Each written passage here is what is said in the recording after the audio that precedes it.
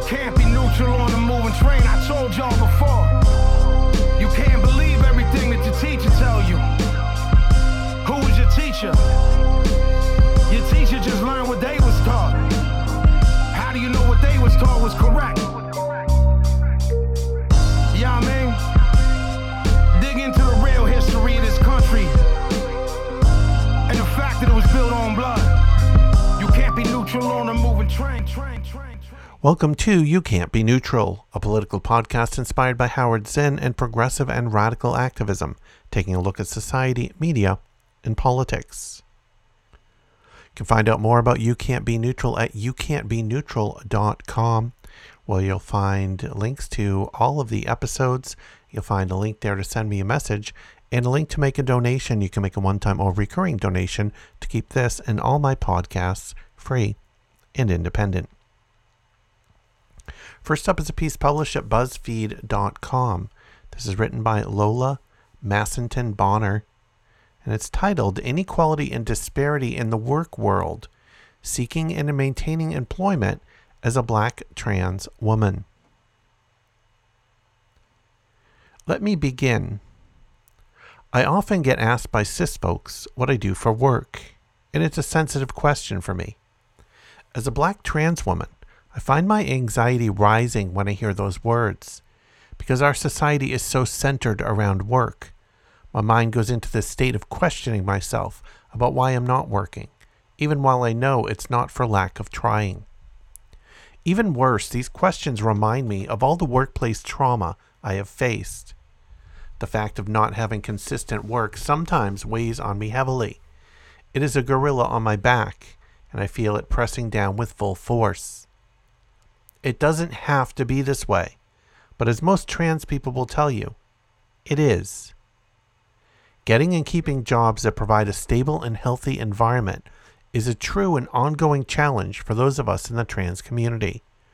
And when you add blackness to transness, the hills we climb get steeper. The application.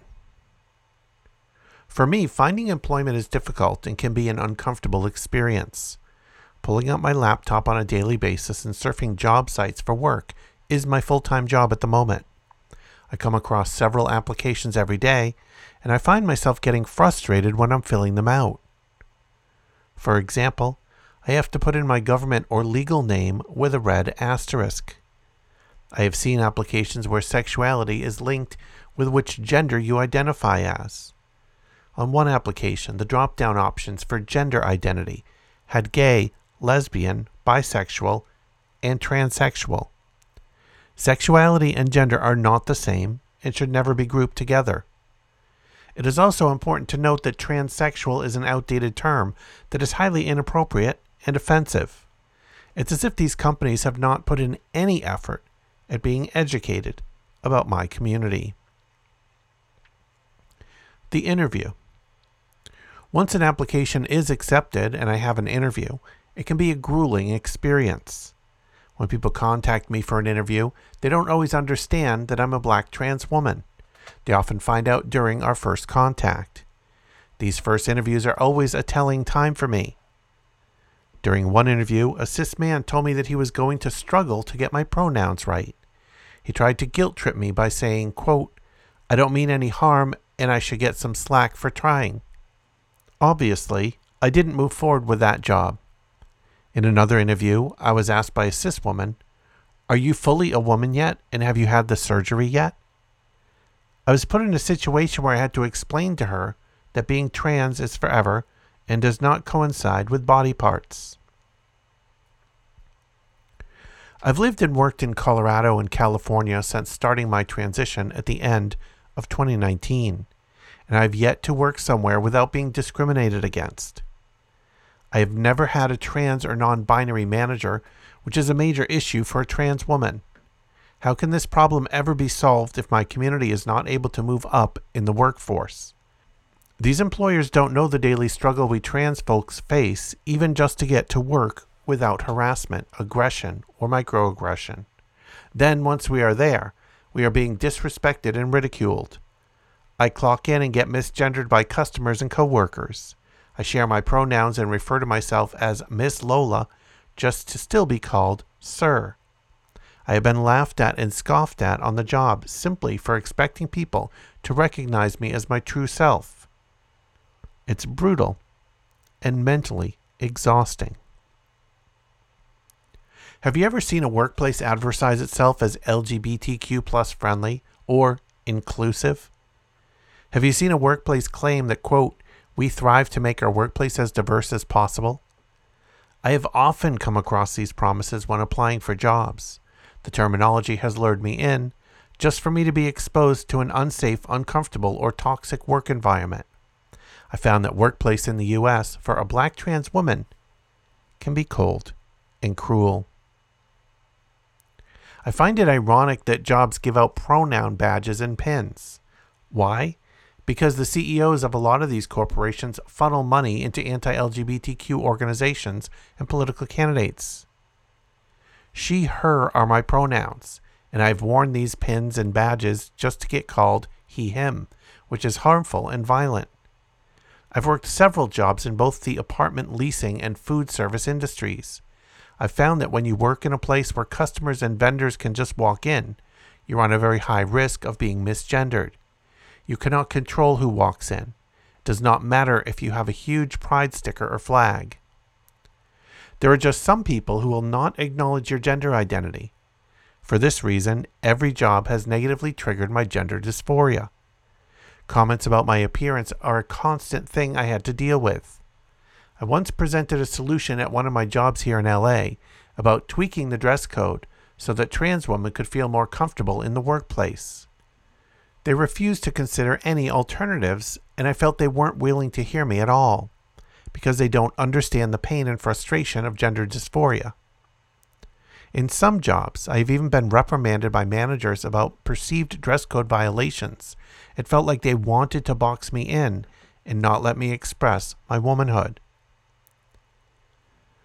Living in a society where you have to work in order to survive feels like climbing Mount Everest. The United States is plagued by racial capitalism, which sets a precedent for a transphobic and racist work world. There are people in my community who live on the streets and are in dire situations because they aren't able to find jobs. Currently, I am unemployed and still searching for part or full-time work. I have had interviews that are video and in person. None of those companies has hired me or moved forward with my application, despite the fact that I'm fully qualified and have good references. At the end of the day, the reality is that my job choices are limited. Like I said earlier, many employers won't hire me because of anti-trans and anti-black biases. And if I do get hired, many workplaces will not accept me for me. I want to see a world where my trans sisters, trans brothers, and I can thrive in safe workplaces. Trans visibility is vital for the survival of my community. True equality and equity will only ever come when my community is thriving and integrated into our society. Giving us equal access to employment and actually hiring us is crucial to that. Give us the same opportunities as that of cisgendered individuals, and you'll see the many ways we can contribute, innovate, and create.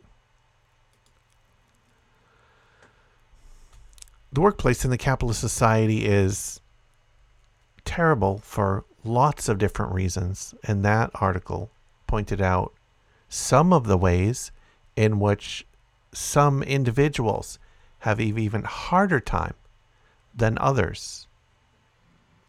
In this next piece published at Jacobin.com, Mia Tokumitsu talks about some of the other areas in the workplace, some of the other expectations in the workplace that can cause us harm. The ceaselessly productive worker with little time for rest, let alone any need or desire for it, stands today as a heroic icon, particularly in the high-strung white-collar milieus of Silicon Valley and Wall Street. The desired persona is one that transcends needs for sleep, care, relationships, and any other obligation that might distract from work and profit. In this world, legendary figures are the ones who remain in their office for 100 hours straight, working through their children's musical recitals and 104-degree fevers. The idea is that workers become superhuman through the refusal of self-care. This phenomenon isn't merely depressing, it's outright dangerous. In 2013, a 21-year-old intern at Bank of America Merrill Lynch's London office died suddenly. He had been working until 6 a.m. for 3 consecutive days. In the summer of 2014, a long-haul truck driver overturned his vehicle on the New Jersey Turnpike, severely injuring comedian Tracy Morgan and killing a companion of Morgan's. The truck driver had not slept in more than 24 hours. Less headline-grabbing are the more mundane degradations that overwork and sleep deprivation visit on the body.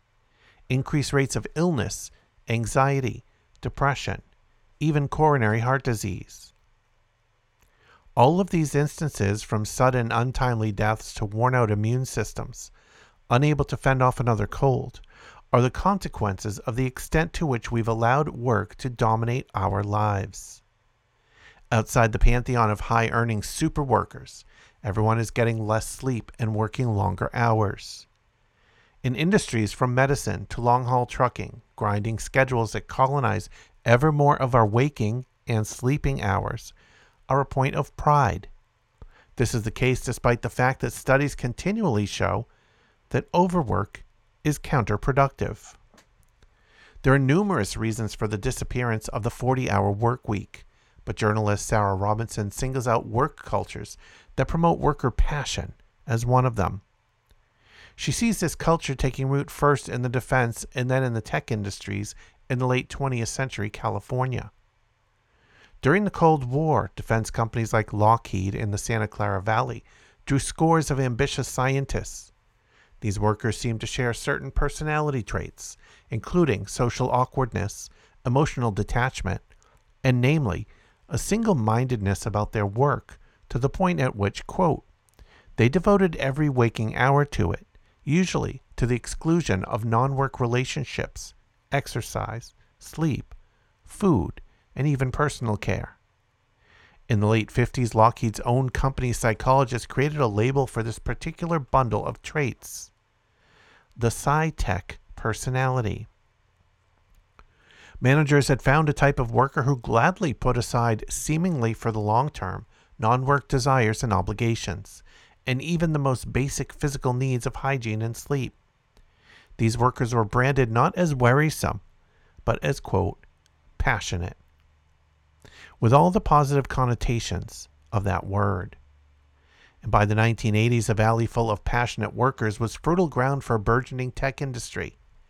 Passionate overworkers like Steve Jobs became icons, not just to tech workers, but also to the culture at large. With passion as a new workplace requirement, it needed to be measured in some way, so that the passion of individual workers could be compared and used to mete out rewards and punishments. Enter the managers, who resorted to the laziest, most easily graphable, least imaginative way possible to gauge this intangible quality: hours spent in the office. This intractable policy remains largely in place today. We just don't know any other way to measure workers except by their hours, an office manager sighed to a team of workplace consultants in 2014. This exasperation was aired a year after the consultants did a study of the same workplace, which revealed that employees were more productive when encouraged to take intermittent breaks and were, gasp, permitted to leave as soon as they had accomplished a designated amount of work. Passion as measured by hours has put the work week on a course of runaway inflation, to the point at which people are actually shortening their lives and endangering others, sometimes in sudden tragic form, in pursuit of an ever-elusive ideal of capitalistic individualism.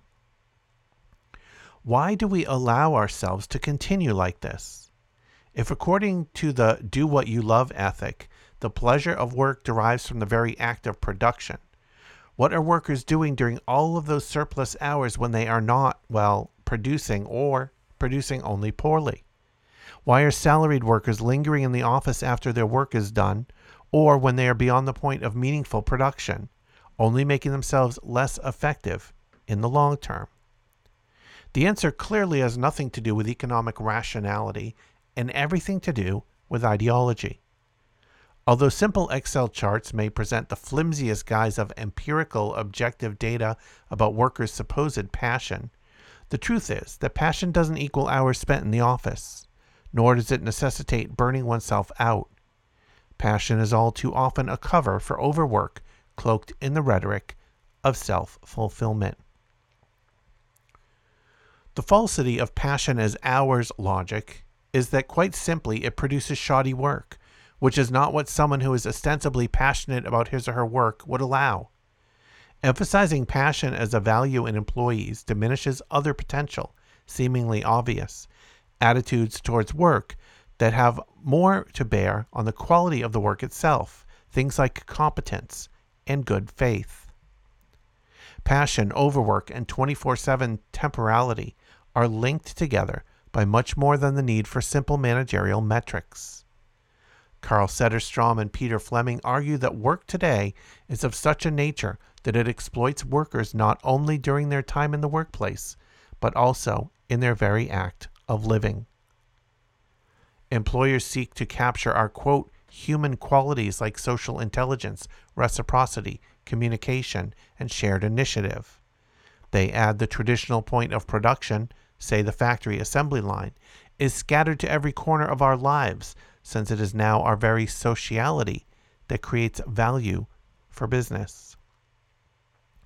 This logic applies to nearly every level of the workforce, from the public face an executive provides for his corporation, to barista small talk.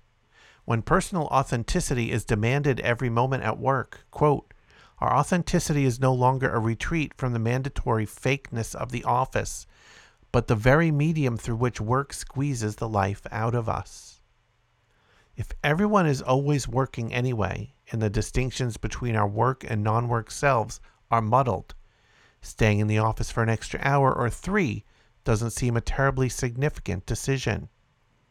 And when a worker has internalized a do-what-you-love ethic, it hardly seems like a decision at all. And picking up on one of the themes in that piece about long hours, here's a piece published at CNBC.com written by Bob Sullivan. Nearly half of U.S. workers say they routinely put in more than 50 hours on the job each week, often without overtime pay. But employers should probably start politely declining the free gift new research suggests. So-called work martyrs give hundreds of hours in free labor to their employers every year, encouraged by always-on gadgets, work through nights, weekends, and vacations. Trading sleep for fun for unpaid work is obviously a bad deal for employees, but there's a growing body of evidence that even apparently free labor might not be a good deal for employers either. Research that attempts to quantify the relationship between hours worked and productivity found that employee output falls sharply after a 50-hour work week and falls off a cliff after 55 hours. So much so that someone who puts in 70 hours produces nothing more with those extra 15 hours, according to a study published last year by John Pensavel of Stanford University. Longer hours have also been connected to absenteeism and employee turnover. The Centers for Disease Control and Prevention even have an entire website devoted to the effects of long working hours, even if workers aren't paid for this extra time. It's not free, Pensavel points out. Quote, there are ancillary costs of long working hours, such as the expenses of running complementary machinery and of providing light, heat, ventilation, and supervisory labor, he said in the study. The idea that work hours can be cut without a drop in productivity should be good news for both American workers and their bosses, who routinely put in more hours than seem productive. In a Gallup poll last year, 4 in 10 Americans said they work more than 50 hours every week, and 2 in 10 more than 60 hours. The average work week was 47 hours. Despite the research, don't expect Americans to be better about getting home for dinner anytime soon. Not only are hours worked per week on the rise, but technology seems to be irresistibly driving the trend. A recent Pew survey found that 35% of adults say the internet, email, and cell phones have increased their hours worked. For office workers, the number rises to 47%. Also contributing to this non-virtuous cycle of overwork, employees are trading sleep for work. Researchers at the University of Pennsylvania Perelman School of Medicine examined detailed time use studies and found that people who said they slept 6 hours or less at night worked 1.5 hours more than others who got more sleep. The evidence that time spent working was the most prominent sleep thief was overwhelming, lead study author Matthias Basner said when the results were released last month. It was evident across all socio-demographic strata, and no matter how we approach the question. Sleep deprivation is also a productivity killer, but Pensiville's research more directly addresses productivity declines as a function of hours worked. He used a unique data set from a World War I munitions factory, where productivity was easy to measure and the need for output was infinite. Pensiville's real contribution comes in spotting the productivity cliff. Other research has demonstrated more hours don't necessarily equal more results, but his research suggests a natural limit to work days and work weeks. Pensiville calls it highly nonlinear effect. Quote, at 35 hours, an additional 5 hours to the length of the working week has consequences for the effective labor input that are quite different from an additional 5 hours starting at 48 hours, he writes. Of course, working at a munitions factory isn't the same as working in an office. For starters, productivity measures are far more elusive for knowledge workers. But Basner's research builds on plenty of other evidence about the futility of overwork. While short bursts of intense work with overtime can be productive and aren't always harmful, in the long run, excessive hours are counterproductive. The simple reality is that work, both mental and physical, results in fatigue that limits the cognitive and bodily resources people have to put towards their work, said Ken Meadows, Senior Director of Research at the Families and Work Institute think tank.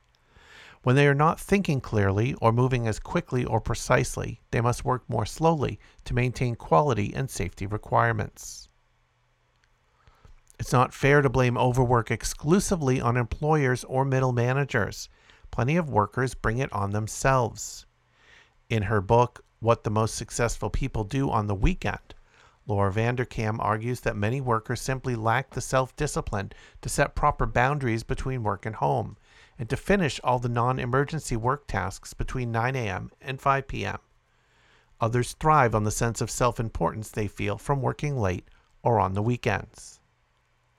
You have to set an appointment to get off the grid as surely as go on it, she wrote. And employers are hardly ignoring the issue. Work-life balance programs are in vogue, and they are celebrated cases of executives like Facebook's Sheryl Sandberg being very public about their efforts to be home for dinner, notes Russell Clayton, a management professor at St. Leo University. Many firms fail, however, because the efforts are largely symbolic. Quote, there's oftentimes a disconnect between the company mantra and the standards supervisors are holding their employees to, he said.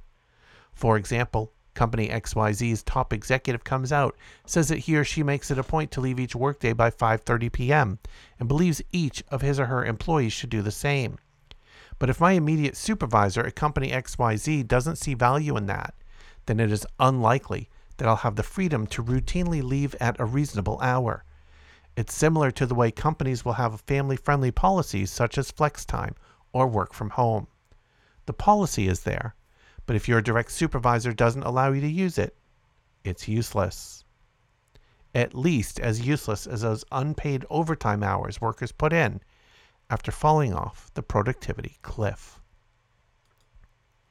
And here's a somewhat complimentary study, or a piece about a complimentary study. This is also from CNBC.com. This piece is written by Sophie Kitterlin. Quote, I would never go back, Olivia Messer, a graphic designer at a digital marketing agency, Literal Humans, says about the move from a standard 5-day work week to a 4-day work week. I absolutely love it. I definitely find that I have a lot more motivation and energy to work on the days that I am working, Messer said. It's a much better work-life balance. Instead of going to work on Fridays, Messer said she now goes swimming and uses the extra day to take care of personal administration, including trips to the bank. Her employer, Literal Humans, is taking part in the biggest ever 4-day workweek trial that has been running in the UK for the past 3 months. It is being run by the 4-Day Week Global Campaign, which has also started a trial in New Zealand and Australia, and will be launching more in the US, Canada, and Europe later this year and in early 2023. The premise is simple. Workers get 100% of their pay for 80% of their working hours, while trying to keep their output and productivity at the same level as before. So far, this is working for Literal Humans, says William Gadsby Peat, the agency's co-founder and chief strategy officer. More often than not, our external clients and external stakeholders don't really notice any change in their service, Gadsby Peat says. They really don't see any drop in sort of our deliverables or productivity. There is, however, always someone on call on Friday for client emergencies. The team also adjusts its schedule if necessary, Gadsby Peat said. For example, someone may work on a Friday and take the following Monday off. Keeping clients and external stakeholders happy is not just a concern for Literal Humans. Simon Ursell, managing director at environmental consultancy Tyler Grange, told CNBC that his company surveyed and spoke to their 100 biggest clients ahead of time to mitigate any concerns. Most had concerns, most were curious and interested, and were a bit concerned about what might happen. But we had one who was definitely anti, said, "No, if you do that, I'm not going to use you." But that client, quite interestingly, now does use us a heck of a lot, he said. Ursell said communicating frequently with clients and proving to them that their needs will still be met was a key to keeping them on board. It wasn't just clients that Tyler Grange spent months preparing for the change before committing to the trial. Some of their employees were also skeptical about how they would get the same amount of work done in less time. Automating processes was the solution for Tyler Grange. We kind of declared war on admin. You shouldn't have to upload and download things. You shouldn't have to format things. You shouldn't have to do lots of processing for invoicing, Ursell said, noting that eradicating these small tasks freed up a lot of time overall. At Literal Humans, some employees initially worked overtime between Monday and Thursday to make up for the lost day. They were happy to do so in exchange for the long weekend, but quickly realized this just added stress and therefore defeated the purpose of the 4-day work week. Quote, "The whole idea of the trial is not to have to compensate for the extra day off. So for me, my first step was reducing the amount of time you work for by working extra in the amount of time you do work and reducing distractions in your environment," said Aditya Narayan, content strategist at Literal Humans. Being away from his personal phone, only listening to instrumental music, and working in a co-working space rather than a cafe helped him become more efficient. Like Literal Humans, Messer, many employees told CNBC that they enjoyed the better work-life balance the 4-day work week gives them. But while they may have gained time to take up new hobbies, take care of personal admin, and socialize outside of work, employees at software company Sensat said they missed chatting with colleagues on coffee breaks and having office socials on Fridays. That's probably been the overwhelming thing that's come out initially, is like we're losing our social element by trying to be too efficient, said Sophie Martin, a senior people partner at Sensat. So we're just kind of changing the way we used to do it and kind of adapting some new ways. The company now has monthly all-hands days that mix socializing with work rather than weekly happy hours, and tries to plan social activities during working hours further in advance to allow employees to plan their work around them. Literal Humans, Tyler Grange, and Sensat all said they were hopeful about continuing with the 4-day week after the trial ends. They acknowledge that there have been hurdles and challenges, but they put this down to solvable teething issues. And even if productivity and output aren't exactly the same as before, Literal Humans' Gadsby Peat said he believes the trade-off works. I'd far rather lose 5% of productivity and increase the happiness of my workforce by 50% and really bring in a lot more talent. We've gone in very open-eyed about downsides, and we've worked our asses off to mitigate those. But the benefits massively, massively outweigh the cons. So there are ways that work can be restructured, and this is a very small way that work can be restructured with really no loss, no significant loss of productivity, no significant loss of output by restructuring in certain ways. I mean, personally, I think we've got everything upside down. I think we should be working for the common goods and common needs about 3 days a week and having 5 days a week to service ourselves and our communities. Next up is a piece by Julia Connolly. This is honoring Barbara Ehrenreich, who recently passed away. Barbara Ehrenreich famously focused a lot of her research and writing on work and on the problems of work in a capitalist society.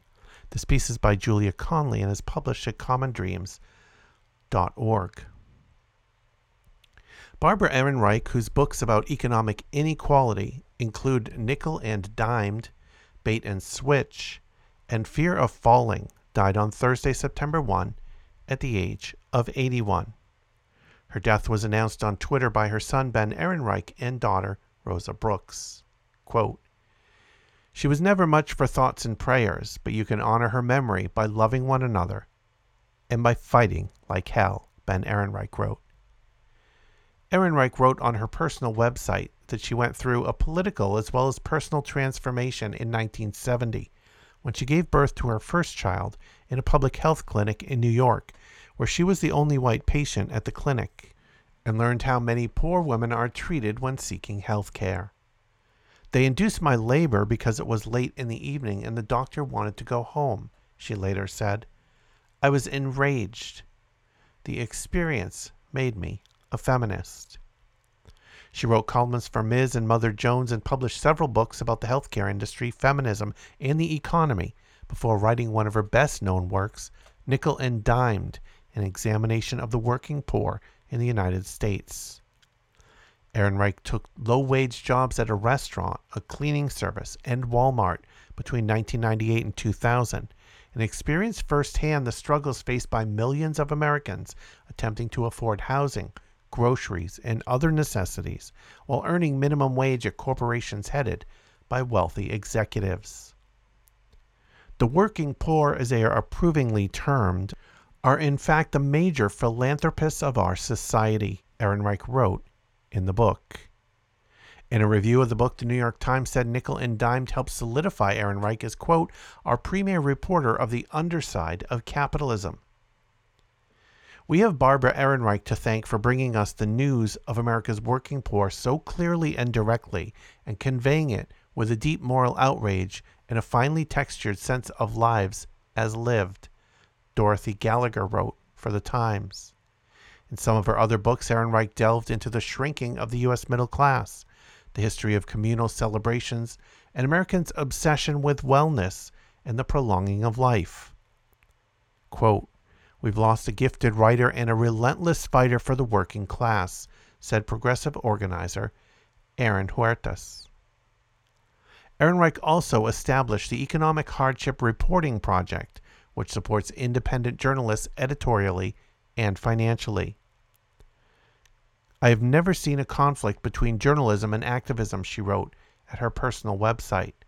"As a journalist, I search for the truth, but as a moral person, I am also obliged to do something about it."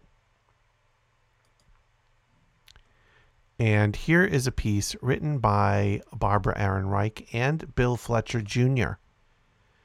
This is Reimagining Socialism. This is published at theragblog.com. If you haven't heard socialists doing much crowing over the fall of capitalism, it isn't just because there aren't enough of us to make an audible crowing sound. We, as much as anyone on Wall Street in, say, 2006, appreciate the resilience of American capitalism, its ability to regroup and find fresh avenues for growth, as it did after the depressions of 1877, 1893, and the 1930s. In fact, the Communist Manifesto can be read not only as an indictment of capitalism, but as a breathless pain to its dynamism. And we all know the joke about the Marxist economist who successfully predicted 11 out of the last 3 recessions. But this time the patient may not get up from the table, no matter how many times the electroshock paddles of stimulus are applied. We seem to have entered the death spiral, where rising unemployment leads to reduced consumption and hence to greater unemployment. Any schadenfreude we might be tempted to feel as executives lose their corporate jets and the erstwhile masters of the universe wipe egg from their faces is quickly dashed by the ever more vivid suffering around us. Food pantries and shelters can no longer keep up with the demand. Millions face old age without pensions and with their savings gutted. We personally are consumed with anxiety about the future that awaits our children and grandchildren.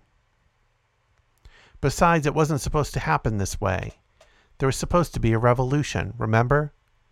The socialist idea, prediction, faith, or whatever, was that capitalism would fall when people got tired of trying to live on the crumbs that fall from the chins of the rich, and rose up in some fashion, preferably inclusively, democratically, and non-violently, and seized the wealth for themselves.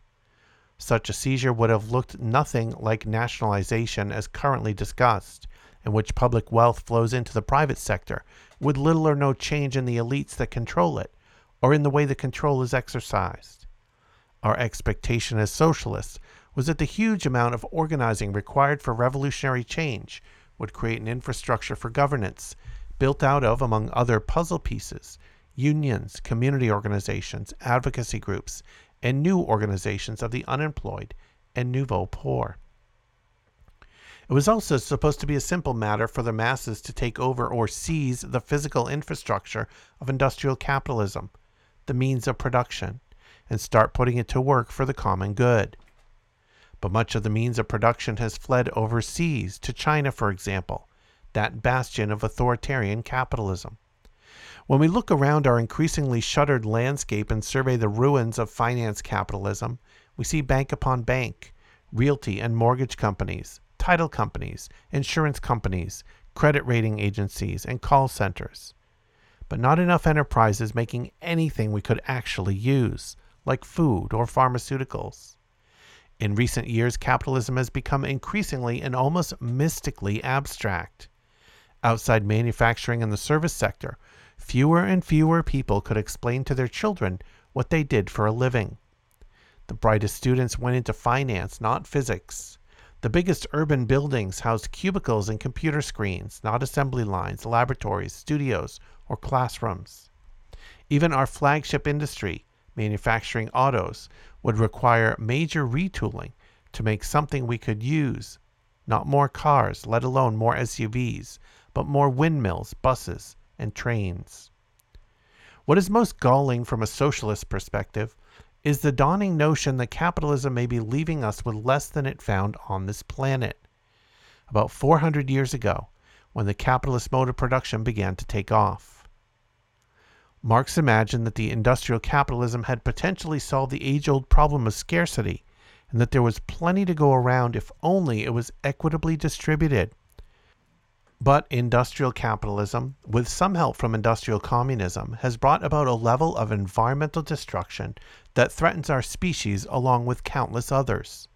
The climate is warming, the oil supply is peaking, the deserts are advancing, and the seas are rising and contain fewer and fewer fish for us to eat. You don't have to be a freaky doomster to see that extinction may be what's next on the agenda. In this situation, with both long-term biological and day-to-day economic survival in doubt, the only relevant question is, do we have a plan, people? Can we see our way out of this and into a just, democratic, sustainable, add your own favorite adjectives future? Let's just put it right out on the table. We don't. At least we don't have some blueprint on how to organize society ready to whip out of our pockets. Lest this sound negligent on our part, we should explain that socialism was an idea about how to rearrange ownership and distribution, and to an extent, governance. It assumed that there was a lot worth owning and distributing. It did not imagine having to come up with an entirely new and environmentally sustainable way of life. Furthermore, the history of socialism has been disfigured by too many cadres who had a perfect plan if only they could win the next debate, carry out a coup, or get enough people to fall into line behind them. But we do understand, and this is one of the things that make us socialists, that the absence of a plan, or at least some sort of deliberative process for figuring out what to do, is no longer an option. The great promise of capitalism, as first suggested by Adam Smith and recently enshrined in market fundamentalism, was that we didn't have to figure anything out, because the market would take care of everything for us. Instead of promoting self-reliance, this version of free enterprise fostered passivity in the face of that inscrutable deity, the market. Deregulate, let wages fall to their, quote, natural level, turn what remains of government into an endless source of bounty for contractors. Well, that hasn't worked, and the core idea of socialism still stands, that people can get together and figure out how to solve their problems, or at least a lot of their problems, collectively. That we, not the market or the capitalist or some elite group of Uber planners, have to control our own destiny. We admit we don't even have a plan for the deliberative process that we know has to replace the anarchic madness of capitalism. Yes, we have some notion of how it should work based on our experiences with the civil rights movement, the women's movement, and the labor movement, as well as with countless cooperative enterprises. This notion centers on what we still call participatory democracy, in which all voices are heard and all people equally respected. But we have no precise models of participatory democracy on the scale that is currently called for, involving hundreds of millions and potentially billions of participants at a time. What might this look like? There are some intriguing models to study, like the Brazilian Workers' Party famous experiments in developing a participatory budget in Porto Alegre. Z Magazine founder Michael Albert developed a detailed approach to mass-based planning that he calls participatory economics, or Paricon. And one of us, Fletcher, in his book Solidarity Divided, written with Fernando Gapasin, has proposed a locally based network of people's assemblies. But all this is experimental, and we realize that any system for mass democratic planning will be messy. It will stumble. It will be wrong sometimes, and there will be a lot of running back to the drawing board. But as socialists, we know the spirit in which this great project of collective salvation must be undertaken, and that spirit is solidarity. An antique notion until very recently, it flickered into life again in the symbolism and energy of the Obama campaign. The Yes We Can chant was a slogan of the United Farm Workers movement and went on to be adopted by various unions and community-based organizations to emphasize that large numbers of people can accomplish through collective action. If the idea of democratic planning of controlling our destiny is the intellectual content of socialism, then solidarity is its emotional energy source, the moral understanding and the searing conviction that, however overwhelming the challenges, we are in this together. Solidarity, though, is an empty sentiment without organization, ways of thinking and working together, and of connecting the social movements that are battling injustice every day. We see a tremendous opportunity in the bleak fact that millions of Americans have been rendered redundant by the capitalist economy and are free to dedicate their considerable talents to creating a more just and sustainable alternative. But if we are serious about collective survival in the face of our multiple crises, we have to build organizations, including explicitly socialist ones, that can mobilize this talent, develop leadership, and advance local struggles. And we have to be serious because the capitalist elites who have run things so far have forfeited all trust or even respect, and we, progressives of all stripes, are now the only grown-ups around. And as you heard with that mention of Obama in there, this piece was written or published originally in the March 2009 edition of The Nation. That's the March 13, 2009 edition of The Nation. A lot has transpired since, more ups and downs. Capitalism and unemployment is not at the levels it was in 2009 in the midst or the throes of the recession at that time.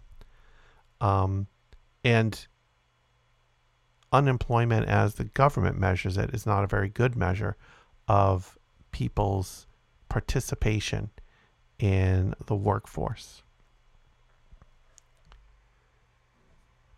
That will wrap up this episode of You Can't Be Neutral. You can follow on Twitter at YCBNeutral. You can find out more at youcan'tbeneutral.com, where you'll find all the back episodes. And now, a moment of Zen. Thanks for listening. My job here is to briefly open up very big questions like capitalism versus socialism, things like that. You have 4 minutes for that question. I want to point out that something wasn't sufficiently noticed is that 2008, which was the year of the global financial meltdown, was also the 160th anniversary of the Communist Manifesto's publication. And who knew that the capitalists were going to celebrate that anniversary by shooting themselves? It's and I would be. It's always folly to say this is the end of capitalism. Capitalism is. You have to admire it. It's so dynamic. It's so resilient. You push it down, it comes back. It's terrific in that way. And we all know the joke about the Marxist economist who correctly predicted 11 out of the last 3 recessions. So I'm very cautious about it. But it's just, for now, capitalism is not working. It's not working anymore. And, that's why there's suddenly talk of socialism. Suddenly, Obama is being tarred as a socialist. And I say with great respect for the man, and not wishing to hurt his feelings or anything, but Barack Obama is not a socialist, all right?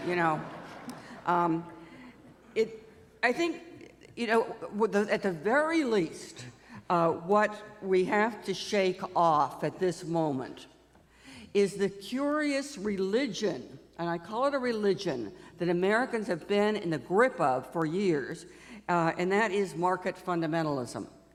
The market as a deity that will take care of everything for us so that we can, eventually all the deserving poor will be wealthy according to market fundamentalism. Eventually everything will be okay. Now that has had the quality of a religious belief in this country without of course evidence.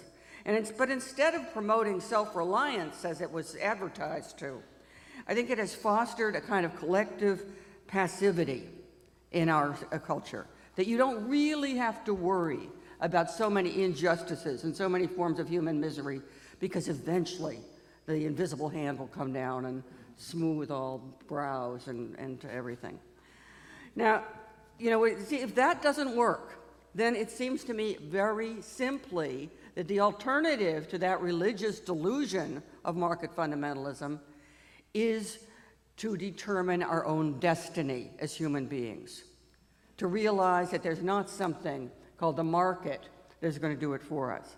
And I'd say that is the essence to me of what the socialist legacy is this idea, very simple idea, that people can get together and figure out solutions to problems together. That you're not waiting for something else to do it for you. That's really, what seems to me so resoundingly inspiring about 19th century socialism and what it leaves to us. But we have a much harder situation than they faced, I think, in the mid-19th century, say, European workers' movements. They thought at that time that industrial capitalism had done this great thing that had potentially eliminated scarcity from the world. You know, because you can make all this stuff. And the only thing that socialists had to do was take over those means of production and make sure that the stuff got distributed in a better way so that everybody had enough.